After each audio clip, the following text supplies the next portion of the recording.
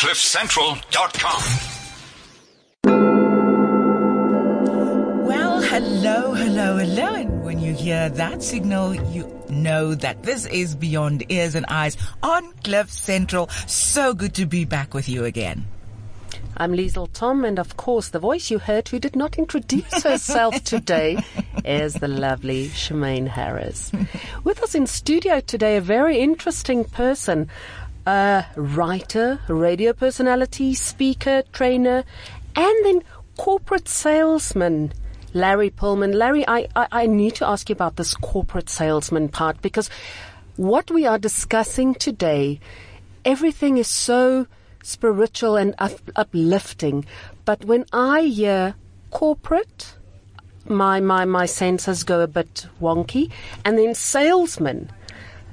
Honestly, tell me more. Well, I'm glad you asked, Liesl, because did I pronounce that right, by the way? Yes, you Liesl. did. Okay. I loved being in sales. I was in sales for 30 years, salesman, sales trainer, sales manager. The only part I didn't like was managing. So what I found when I got into spiritual realms, to me, there was no difference. You can't separate. If you're going to separate the two and say, this is my spiritual life and this is my other life, then you're not living a spiritual life, in my opinion. So to think that you can't be spiritual if you're a salesman or if you're a garbage truck driver or if you're a lawyer, which most people put 2 rungs just above salesman, then I think people miss the point. For me, when I first got into learning spiritual principles, I looked back and I said, those are the same principles that I use as sales principles. How did the journey start for you? The realization that the two worlds are intertwined. I think that when I got into spiritual studies, when I was about 30, I had already been involved in sales. I started to see the principles are the same. And I said, wow, this is no different than what I do. Now, the way I did my job was probably very different than what most salespeople did, which is why eventually I got into sales training. I wrote my own curriculum. I mean, that's an interesting story in itself. I was working for an international corporation, fairly large, in telecommunications, and decided that I was done. I had always said, if I ever get to the day where I don't absolutely love what I'm doing, I'm not going to do it anymore. And I loved sales. I never worked a day in my life. And then one day I woke up and realized that I still liked it a lot, but I didn't love it anymore. So I said, what do I love now? I said, I want to train. So I resigned, and the president of the company called me. He got my letter, and he said, why are you resigning? You've been great for us. We've been great for you. And I said, because I don't want to do this anymore, Craig. And he said, what do you want to do? And I said, I want to do training. And he said, what kind of training? And I said, sales training. So he said, well, go home tonight, write down everything you think you need to start a sales division, call me in the morning. So I did that, and I wondered whether or not an international corporation was going to be behind me teaching sales with the principles I wanted to teach, which I think are spiritual principles. Because I want to ask you, is there space, is there room for spirit in corporations which are so focused on chasing the bucks? Absolutely. It all is up to the individual. There is room for spirituality in anything you do in life if you bring it. And as I said, I wondered if I would get squelched a bit because I'm writing this curriculum. So in the 7 years that I taught that curriculum for this company, I had 3 different bosses. None of them ever read my curriculum. None of them ever came to the course. None of them ever asked me any questions about it. So I never had anybody, even though I started, it was a 3-week course. It wasn't like a half-a-day seminar. This was a 3-week course. 2 weeks in sales and 1 week in product. The first day, I talked about who am I really? What is your true identity? Because there's 2 ways you can be successful in sales. One is the type of salespeople that everybody hates. It's you develop a shell around you that's impenetrable, because then you don't care how many people say no. You just think they're stupid, right? Because that's this thing. And that's the salesperson that nobody likes. That's interesting. I always thought that salespeople would just think, no, I just need to sell you anything. Yeah. And you know, So, all right. So that's a new way of seeing that. Right. The other way to be successful as a salesperson, and by the way, I would tell them, you can do that and you can be successful. You can sell a ton, but you're going to burn out and your personal life is not going to be good because you can't develop a shell and not let anybody in and then go home Take it off. and let people in. Yes. So how do you measure success then in your personal capacity then? For me, success is there an increase in life substance, which is hard to measure, but you can feel it. You know the difference in where I go, or isn't there? Okay. And if there is, then there is. And when I was in sales, my idea of sales is not I want to sell you something, but I want to find out what your needs are. And then if I happen to have something that's going to meet those needs, let's get together and it'll work out. Yeah. So when did you then decide you're giving up everything, you're packing what you need into your car and leaving the rest behind and offing into the world? Twice. I know. And why? Being successful, why? What was the motivation? Well, the first time I was 28, and that's what my first book is about, Journaling the Journey, 25 Spiritual Insights to Light the Way. I was 28. I was working for General Electric Company. I had been working there for 6 years. I was successful. I had a great life, actually. But something told me it was time to change. And I didn't understand that at the time. Consciously, what I understood was I don't like a change that my division just made, the people I'll be reporting to. I'm 28. I look around my office. The average age of everybody else in my office was about 50. And those guys were all complaining about the change, but said, I have no choice. I've got 30 years in with the company. I can't leave. I can't, blah, blah, blah. And I thought, I'm 28. I've got 6 years. I can do anything I want to do. And I don't want to work for these people. So I always kind of had a love affair with the United States, and I wanted to see more of it close up, not like a tourist.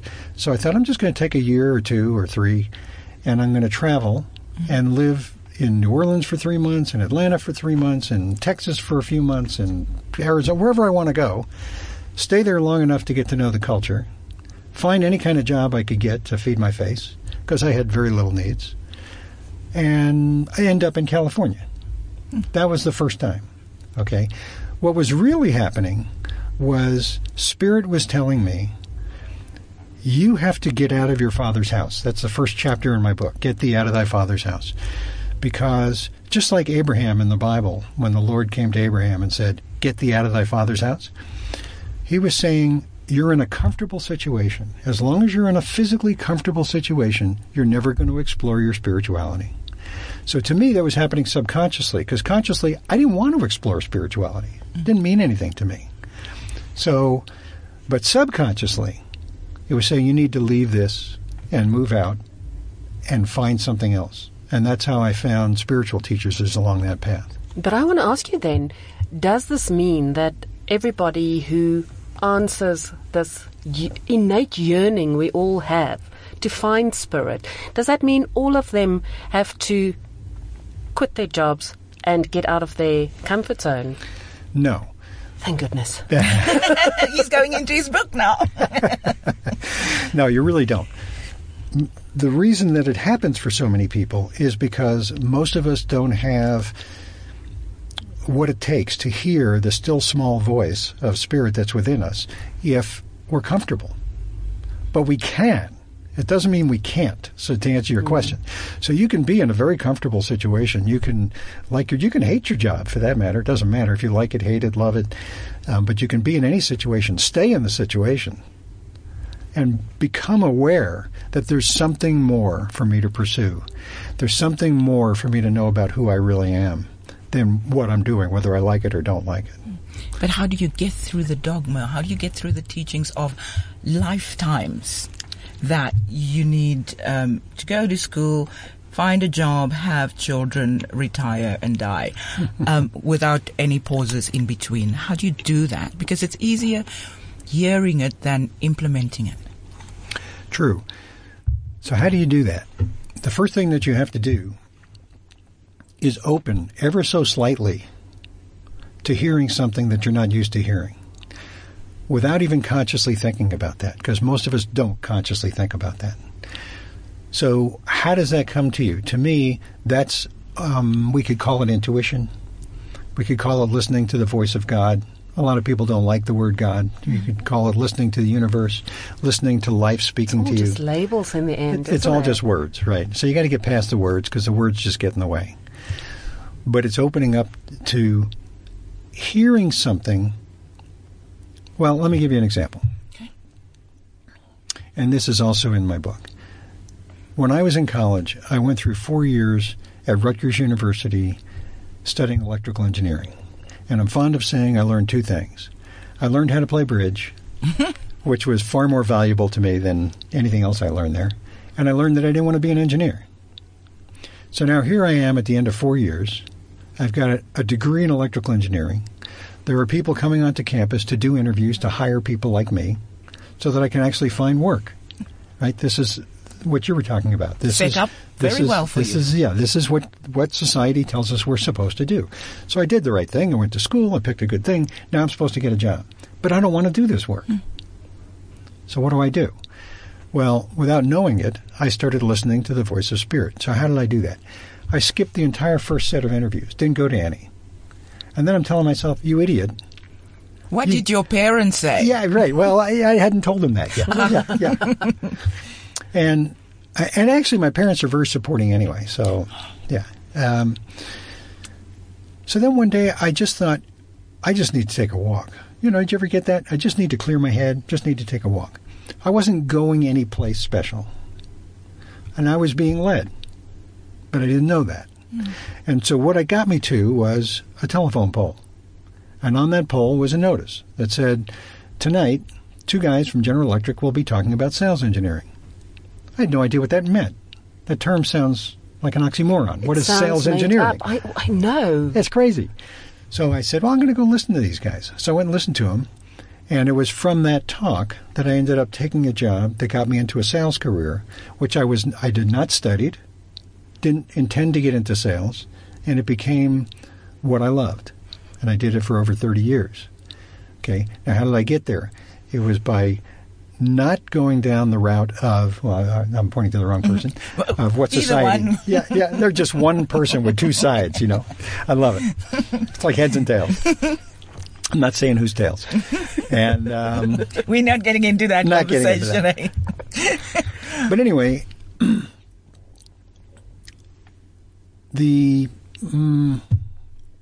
existing paradigm, especially when I went to school, this was 1960-something, it was you go to school, you get a job, you go to work, like you say, you find a wife, you get married, you have kids, all of that kind of thing.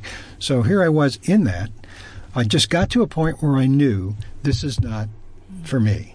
Okay, and that, to answer your question from before, Liesl, is one of the ways that you can interrupt that pattern is by just getting to a point where you go, no, this is not for me. This may be what my dad wanted me to do. This may be what my family's always done. This may be what my friends think is a smart thing to do.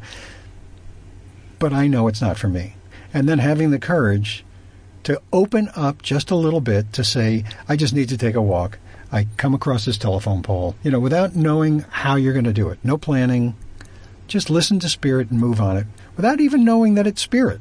But you do need quite a truckload of courage, because what keeps most people, and I include myself in there, what keeps us in that perpetual loop is fear. How do you overcome that fear of just trusting and spreading your wings and flying? I don't know. There may be other people that could tell you how to overcome the fear. I don't know that you overcome the fear. I think you just do it anyway. Somebody described courage one time as feeling the fear and doing it anyway. Yes. Okay. You also mentioned that you were led by Spirit, but you didn't realize it. But now, in retrospect, you know the signs of when Spirit speaks to you. So exactly. How would you tell us what to look for in terms of that? I can't. But I can tell you what I look for, and it's different for different people. I find, well, I'll give you just some quick examples. I have a good friend who owned a company. He's retired now. And every time he had a major decision to make, a major life decision, business or personal, he would go running. Now, he was a runner. I wouldn't go running. I don't like running. Okay, but he'd go running. And he said he didn't care if he had to run a mile or 20 miles. He'd run until his head cleared and he suddenly knew what to do. That's one way. I know a woman who said whenever she really was bogged down by fear, couldn't figure out what to do, she'd take a hot bath. It's something that's going to clear your mind and your heart. Let them come into a quiet space, and then Spirit will talk to you in one way or another. I don't hear voices, but I know people that do. It's not about that. For me, okay, I'll give you an example for me. I went into the Peace Corps when I was 60 years old. I'm not a Peace Corps kind of guy. I don't camp. Okay, I don't learn languages easily. This is nothing that would ever really come to me from my left brain to say, hey, why don't you join the Peace Corps? I got a magazine that in the U.S. is called AARP magazine. It's for people who are retired. In there, they had a short article that said 7% of all Peace Corps volunteers are over the age of 50. Never even would have thought about it because you think of Peace Corps volunteers as being 21, 22 years old. I thought it was interesting. Never thought, oh, gee, what a good idea. I'll do that. So you asked about how do you know that, when Spirit's talking to you? For me, it's when something doesn't leave. So read the article about the Peace Corps. Over the next several days, it kept coming back to me, and I kept wondering, what is that about? I'm not going to go into the Peace Corps. That's nuts. But it wouldn't leave me. And the other thing that I do is when I come into a quiet space, and like I said, for different people, how you get to a quiet space is up to you. Could be meditating, could be journaling, could be a walk in the woods. How you get to a quiet space is up to you. For me, what happened was I took a drive up to Colorado to see a friend of mine. We went to a park. She went shopping. I decided I'm going to walk around the park. I'm walking down the park and I'm thinking about this Peace Corps thing and what else I want to do with my life. I don't know what I want to do with my life right now. What do you think? And as I'm walking down the path, out of the corner of my eye, I see a bush. Now, there's 5,000 bushes in this park, right? But I see this bush. And I take a few more steps and I suddenly think, why did I notice that bush? So I went back, stood in front of it, and literally expected the Moses thing to happen. I stood there and I go, do it. Do it. I'm looking at the bush, waiting for it to burst into flame, and then I'm going to know. So you know what happened? Nothing, right? Nothing happened. The bush didn't burn. Nothing happened. So I continued my walk, got back to the car. When I sat down in the car, I knew what I had to do. I don't know how I knew. I just knew. So it wasn't like I heard the voice of God talking to me or... I just got in and I said, yeah, I'm going into the Peace Corps. Well, actually, I didn't say that. I said, I'm going to apply to the Peace Corps because my left brain told me that's nuts for me to go into the Peace Corps at 60 years old. Crazy. So what my left brain told me was, oh, wait, I know how this Spirit thing works. It's not that you're going into the Peace Corps. You're just putting in the application. It takes a year to do an application for the Peace Corps. Wow. So I said, this is just Spirit leading you to a path. And you're going to get on this path so that you meet some certain person or read some book or do something that's going to come up because you're on this path. And then you'll know that's the left turn to take to go do that. But that never happened, and I went in. That's incredible. You live a Spirit-filled life. And you obviously have it down. I'm not saying that that you have it down in an arrogant way or anything, but you've learned a few lessons along the way. So you also teach people the art of what? The art of creative living. What does that mean? How do I live creatively? I draw every day. Well, I'm glad you put it that way, Liesl, because that's what people think when you say creative. They think, oh, drawing, painting, singing, acting, something in the creative arts. Life is creative. You wouldn't have been here if it wasn't for creation, right? So how do you live a creative life? You live a creative life basically by what we've been talking about, listening to Spirit. I believe that there is what I would call a divine design for everybody. You could just call it life's blueprint. Now, it's different than what people might call destiny. When people talk about destiny, usually people I've heard talk about destiny, they talk about it like you don't have an option. Right? This is what's going to happen in your life. You were destined to do this, so you're going to do it. To me, the blueprint of life is this is what will work best for you. This is what will be creative for you. But you don't have to do it. You have a choice. We all have a choice. And we can resist that or we can yield to it. Resisting it looks like what we've seen in a lot of people, which leads to fear. So when you say this is, what is this? Can you be a bit more specific? Do you have something in mind where you go like, okay, I'm telling you this would be better for you, but obviously you can go to the left, the right, the rear, front. So do you have any example of where you went with that? Sure. When I say this, meaning this design, what's right for you in a design, I think that people will know what's right for them, what this is for that person, when they feel it in their gut, when they say, this feels right. A lot of times I ask people, is there anything in your life that you do that you don't notice what time it is?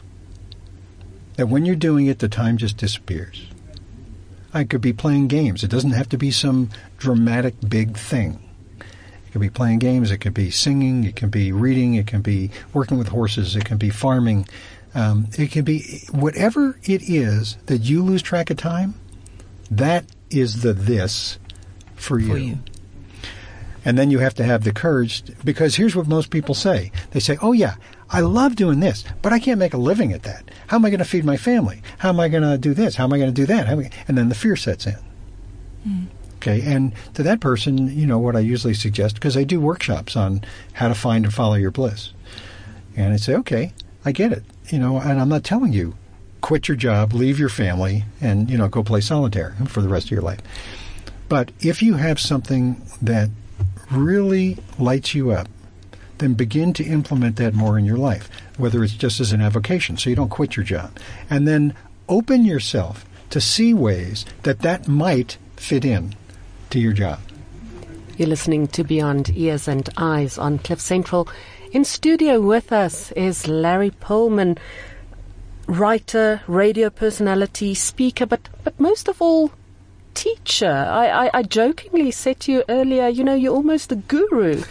Larry, you describe yourself as a citizen of the world, but your passport is has the eagle on it. You're a United States citizen. What are you doing in South Africa? Well, I'm in South Africa. Now, that depends. See, that's a great question, because it leads to a great answer, which is there's the superficial reason, the apparent reason that I'm in South Africa, and then there is the real reason I'm in South Africa. So on the surface of things... This is where one asks to elaborate. Yeah, exactly. On the surface of things, I'm here because my friend Louise Broomberg lives in South Africa. We've been great friends for many years. She was with me on the faculty of courses that I've taught, Art of Creative Living, The Opening, things like that. She's a spiritual teacher, and she's a wonderful person. And she sent me an email. The last time I was here was 3 years ago. She sent me an email and she said, I am currently working and living at Emoyeni, which is a Buddhist retreat center out in the bush, about an hour and a half out of Johannesburg. And we could really use some help here. What would you think about coming spend 3 months? And I said, great. Now, that's on the surface. The real reason I said great was because it felt right to me. That was the only reason I'm in South Africa, is it felt right to me to be here. I gave up. Not that long ago. I gave up about 3 years ago on asking the question why. Why is a useless question, because it only engages the left brain. It doesn't really talk to your intuition. Your intuition is what's tied into 99.9% of all the wisdom in the universe. But we want to ask the left brain, which is tied into 0.1%, why. I had a friend who would come back on that one, and she'd say, why not? Yeah. But anyway, I interrupted you. Go ahead. No, that's fine. And I love the name of your show. I didn't know what it was when you invited me to do this interview, but Beyond Eyes and Ears. That's exactly what I'm talking about. The eyes and ears say, I'm going to South Africa because my friend's there. She invited me to come. I'd love to spend some time with her. Beyond Eyes and Ears is, that feels right to me that I should be in South Africa at this time, at that place, with that person. And then I may never know why I really came here. And I don't care. So what do you do at the Buddhist retreat? Because you also have retreats, Costa Rica retreats, that yes. you do for your people. Do I say your people or your students? My people. I have people. I have people. And you're a guru. I'm a guru. Wow. So, do you guys compare notes? Are there areas where it's parallel, where you kind of say, okay, we do that, and maybe we could implement what you're doing at Emoyeni at Costa Rica, or what happens? That sounds wonderful, but no. Maybe Spirit is telling you that's what you should do. That should do, exactly. Maybe that's why I'm on this radio show. Actually, what I'm doing at Emoyeni has nothing to do with their retreats. Well, I shouldn't say that. Nothing on the surface. I'm doing projects that people don't have time to do. And it could be pulling out lantana, which is growing wild all over the place, clearing out storage rooms that people can't even walk in anymore, much less know what's in there. Bring organization to areas that aren't organized. It's what I love to do, is bring order out of chaos. So I'm doing those sorts of things. You're there. I'm not. Yeah. Well, in some ways. So I'm not there to facilitate retreats. Okay. I had the pleasure and the honor to participate in some of the retreats they were doing, meditation retreats, yoga retreats, cooking retreats, which I'm not a cook. Anybody that's ever eaten my food can tell you that. But just wonderful retreats that I got to participate in, but I wasn't doing them. You were talking about being on the radio show. You're also a radio host. Do you miss it? No. I stopped doing the radio show 4 years ago, and I have found in my life that I'm blessed or cursed, either way you want to look at it. I look at it as blessed. I don't miss things. I've lived at the ocean. I've lived in the mountains. I've lived in the forest. I've lived in the desert. And people always say, don't you? My brother always asked me, we grew up on the east coast of the U.S., don't you miss the ocean? No. I love the ocean when I'm there. And when it comes to people? And, it gets me in trouble when I say I don't miss people when I'm not with them. When I'm with them, I love them and I enjoy them. And then when I'm with somebody else, I'm with you two right now. So I love you two and I want to be here. You have the absolute ability to live in the moment. That's what I was going to say. That is living in the absolute moment. But it could just be a man thing, Is this living in the moment something that you were taught, that you found, or were you issued with it? Because we would like to know how to get there. Yeah, I think, I could say I was born with it, but then you have the whole question of nurture or nature, and I don't really know the answer to that. I've always been that way, but when I think back, now that you asked me the question, to how I was raised and what my parents were like, they never talked about, well, wasn't it better when they never talked a lot about the past. It was always about, what do you want to do now? And so that's probably where it comes from. Could it be because the past was just too painful to think of? I'd love to say that. If I was going to go on the radio, I'd love to tell everybody my horrible, painful past story, because those work so well on the radio. But I really had a very great growing up. Now, I will say that my father... the parents not saying anything because that could you tried to hide that stuff from kids. I did find out much later that my dad had a pretty dysfunctional family. I didn't really know that, and he didn't talk about it much, and that may be why. You may be right. My mother, not so much. But, yeah, they had wonderful times together, before I was ever born. And you used to have to pry it out of them to, hey, tell us about this, tell us about that. And then they would, even though it was good memories. But they were more about, living in the now. What's happening now. Now, Larry, your first journey, and, of course, your first book, Journaling the Journey. You describe it as a 36-year-old future Larry coming back in a Yoda-like way, giving present Larry some life lessons. And those 25 spiritual lessons, they are something that we all can share. Won't you tell us about them? Sure. You said it very well. When I was 28, and I set out on this journey, quit my job with General Electric, and decided I was going to spend 1 to 3 years to go across the U.S., end up in Santa Clara is where I wanted to end up. And everybody that I mentioned that to said, wow, that is so exciting. That is so cool. I wish I could do that. And so I started thinking, wow, if everybody thinks that's cool, it would make a good book. So I thought, I'll keep a journal. And when I get to the end, I'll write this book that's just like a travelogue, where I went, where I ate, experiences. So I kept the journal, didn't write the book. So, as you say, many years later, I was actually in the Peace Corps in Ghana, in what they call a bathroom, which is a room you bath in, which was really nothing but a room because there was no running water. So you had a pail with a sponge, and you took a sponge bath in this room. And as I was doing that, it just hit me that, that book I was going to write all those years ago had the right title. I was originally going to call it The Journey. Wrong topic. It's not about the journey from New Jersey to Arizona. I never got to California. It's about life's journey. And so now here I am at 62 years old, reading this journal that I wrote when I was 28 and realizing how much I didn't know back then, and coming up with these 25 spiritual insights, hopefully in a way that's entertaining in the book as well as enlightening. So that's how it came about. So what are these insights? Well, they could be things as simple as let love radiate without concern for results. In other words, unconditional love. And one of the things I write about in the book, that unconditional in that sense is not an adjective describing a type of love. It's an inherent characteristic of love. If it's not unconditional, it isn't love. It's something else. How do you learn to love unconditionally? What's the process that you need to go through for that? Well, the first thing that comes to mind for me is seeing it. Seeing it in someone, or reading about it, even if it's fiction, but just getting a glimpse that it's possible, because most people don't think it's possible. I'll love you if you do this, right? Even your children, I'll love you if you behave right. Or parents will say, well, I love my children anyway, no matter what they do. And there's some truth to that. And that is unconditional love.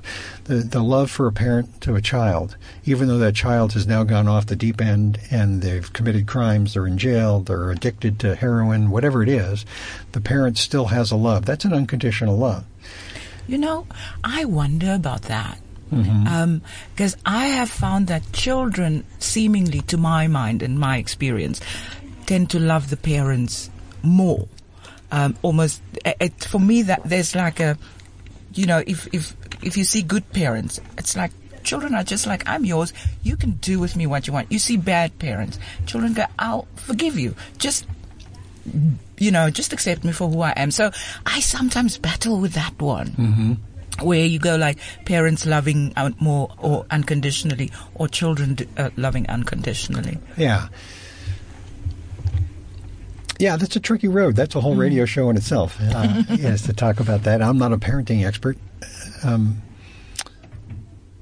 So much, though, of what looks like unconditional love is conditional. And we see it all the time both ways. Spoiled kids are kids that say, well, I'll love you, Mommy, if you buy me this. Right? Or I'll love you if you give me the money to go to the right school when they get older, or, whatever it is. And vice versa. I love your brother because he's really good at sports, but you're not. So you don't get as much love. Now, a parent would, I won't say never. A parent would almost never say that, but children see that. They see you love her more than you love me. What do you say to a woman who's abused in a relationship? She can't get out because you're supposed to love unconditionally.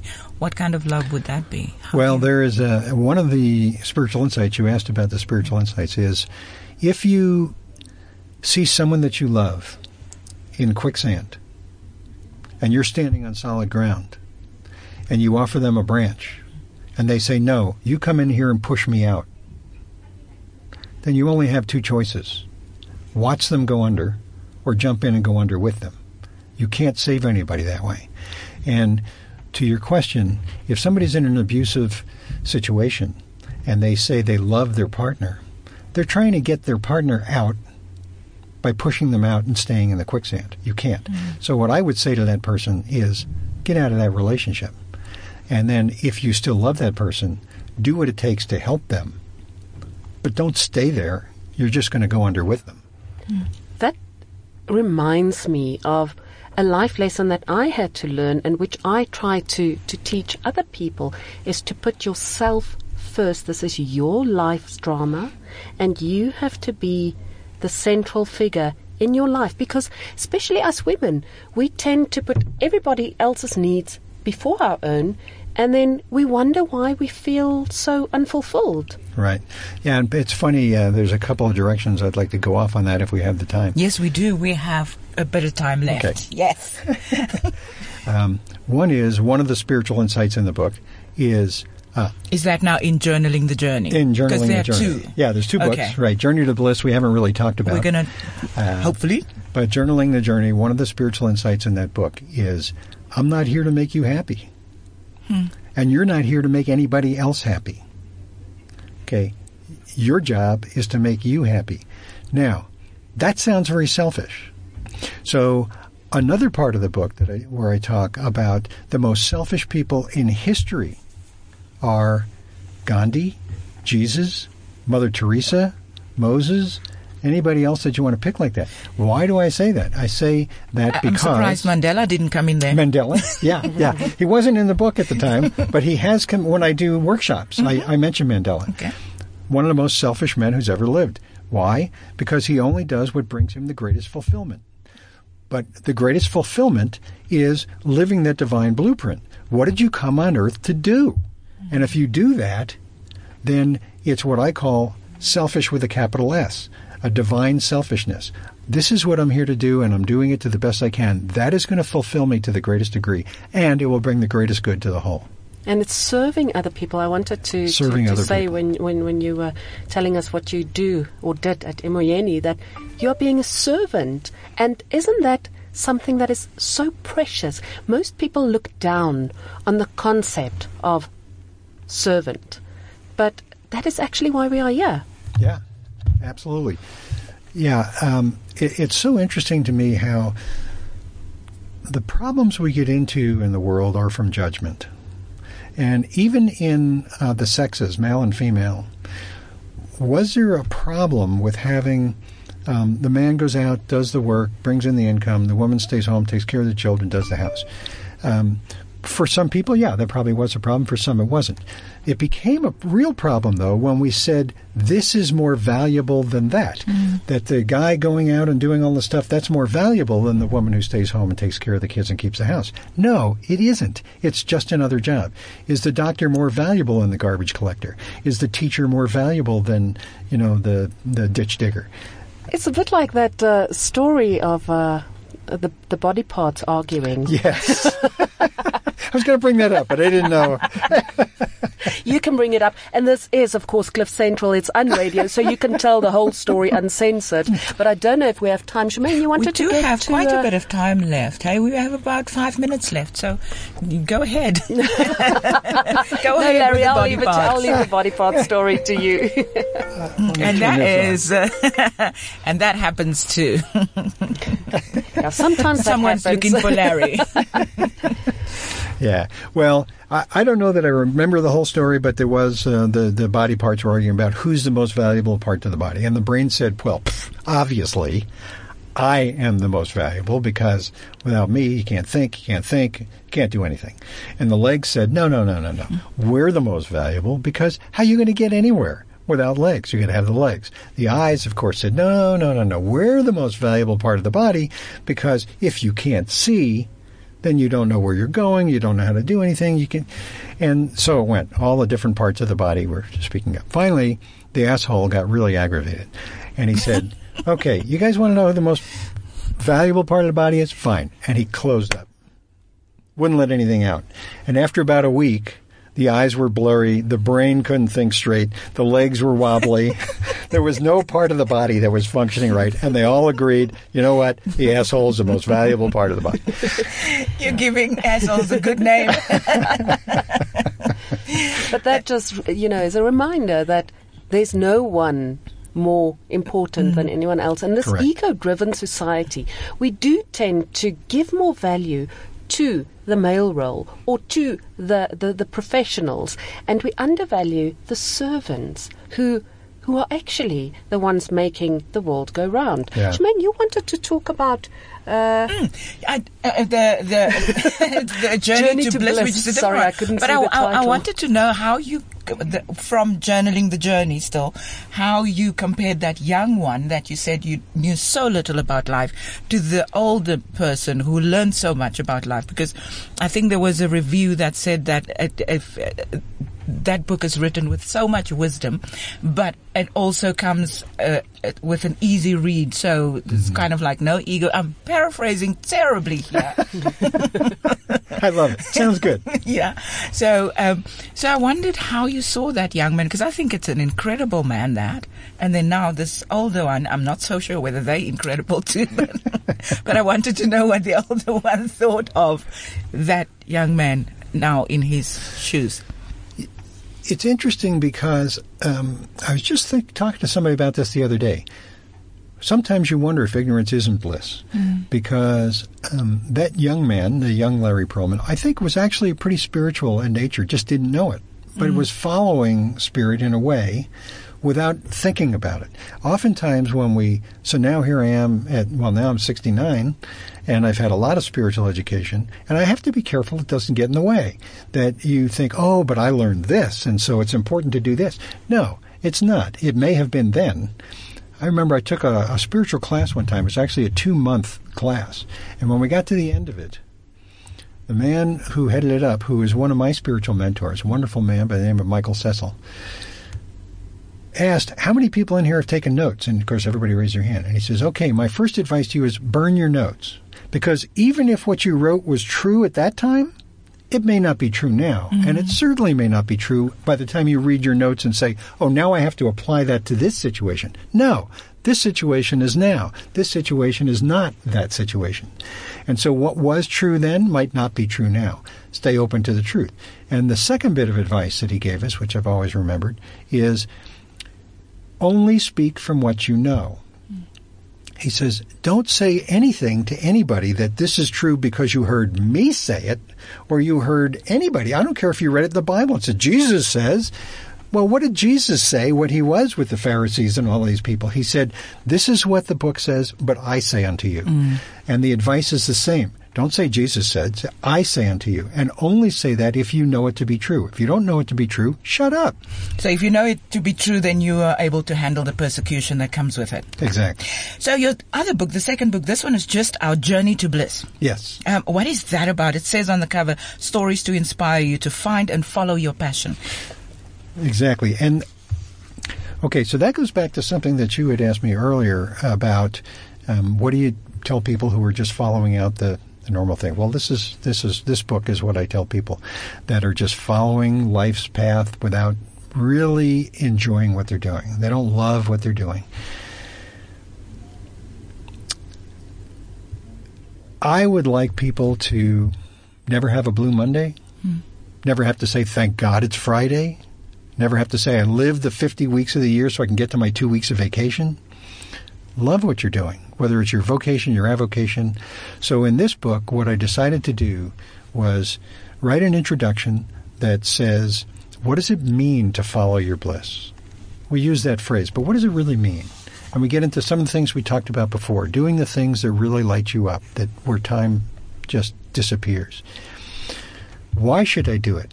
And we get into talking about the most selfish people in the world. Why did they do what they did? Because it brought them the greatest fulfillment. And if you bring yourself the greatest fulfillment, you bring a gift into the world. That's why you do it. And then it's, well, I don't think I can do it. So the rest of this book is 13 stories about what I call regular people, because I don't think people are really inspired by reading stories of very famous people. They think, oh yeah, well that's so-and-so, so they could do that. These are just regular people you never heard of. And they go on to find a way. And there's 13 very different paths to how they got there. So it lets people read these things, get some ideas, and then hopefully get inspired to say, if they can do it, I can do it. And unfortunately, on that good note, our time is up. Oh. People can get to Larry Perlman's site on larryperlman.com.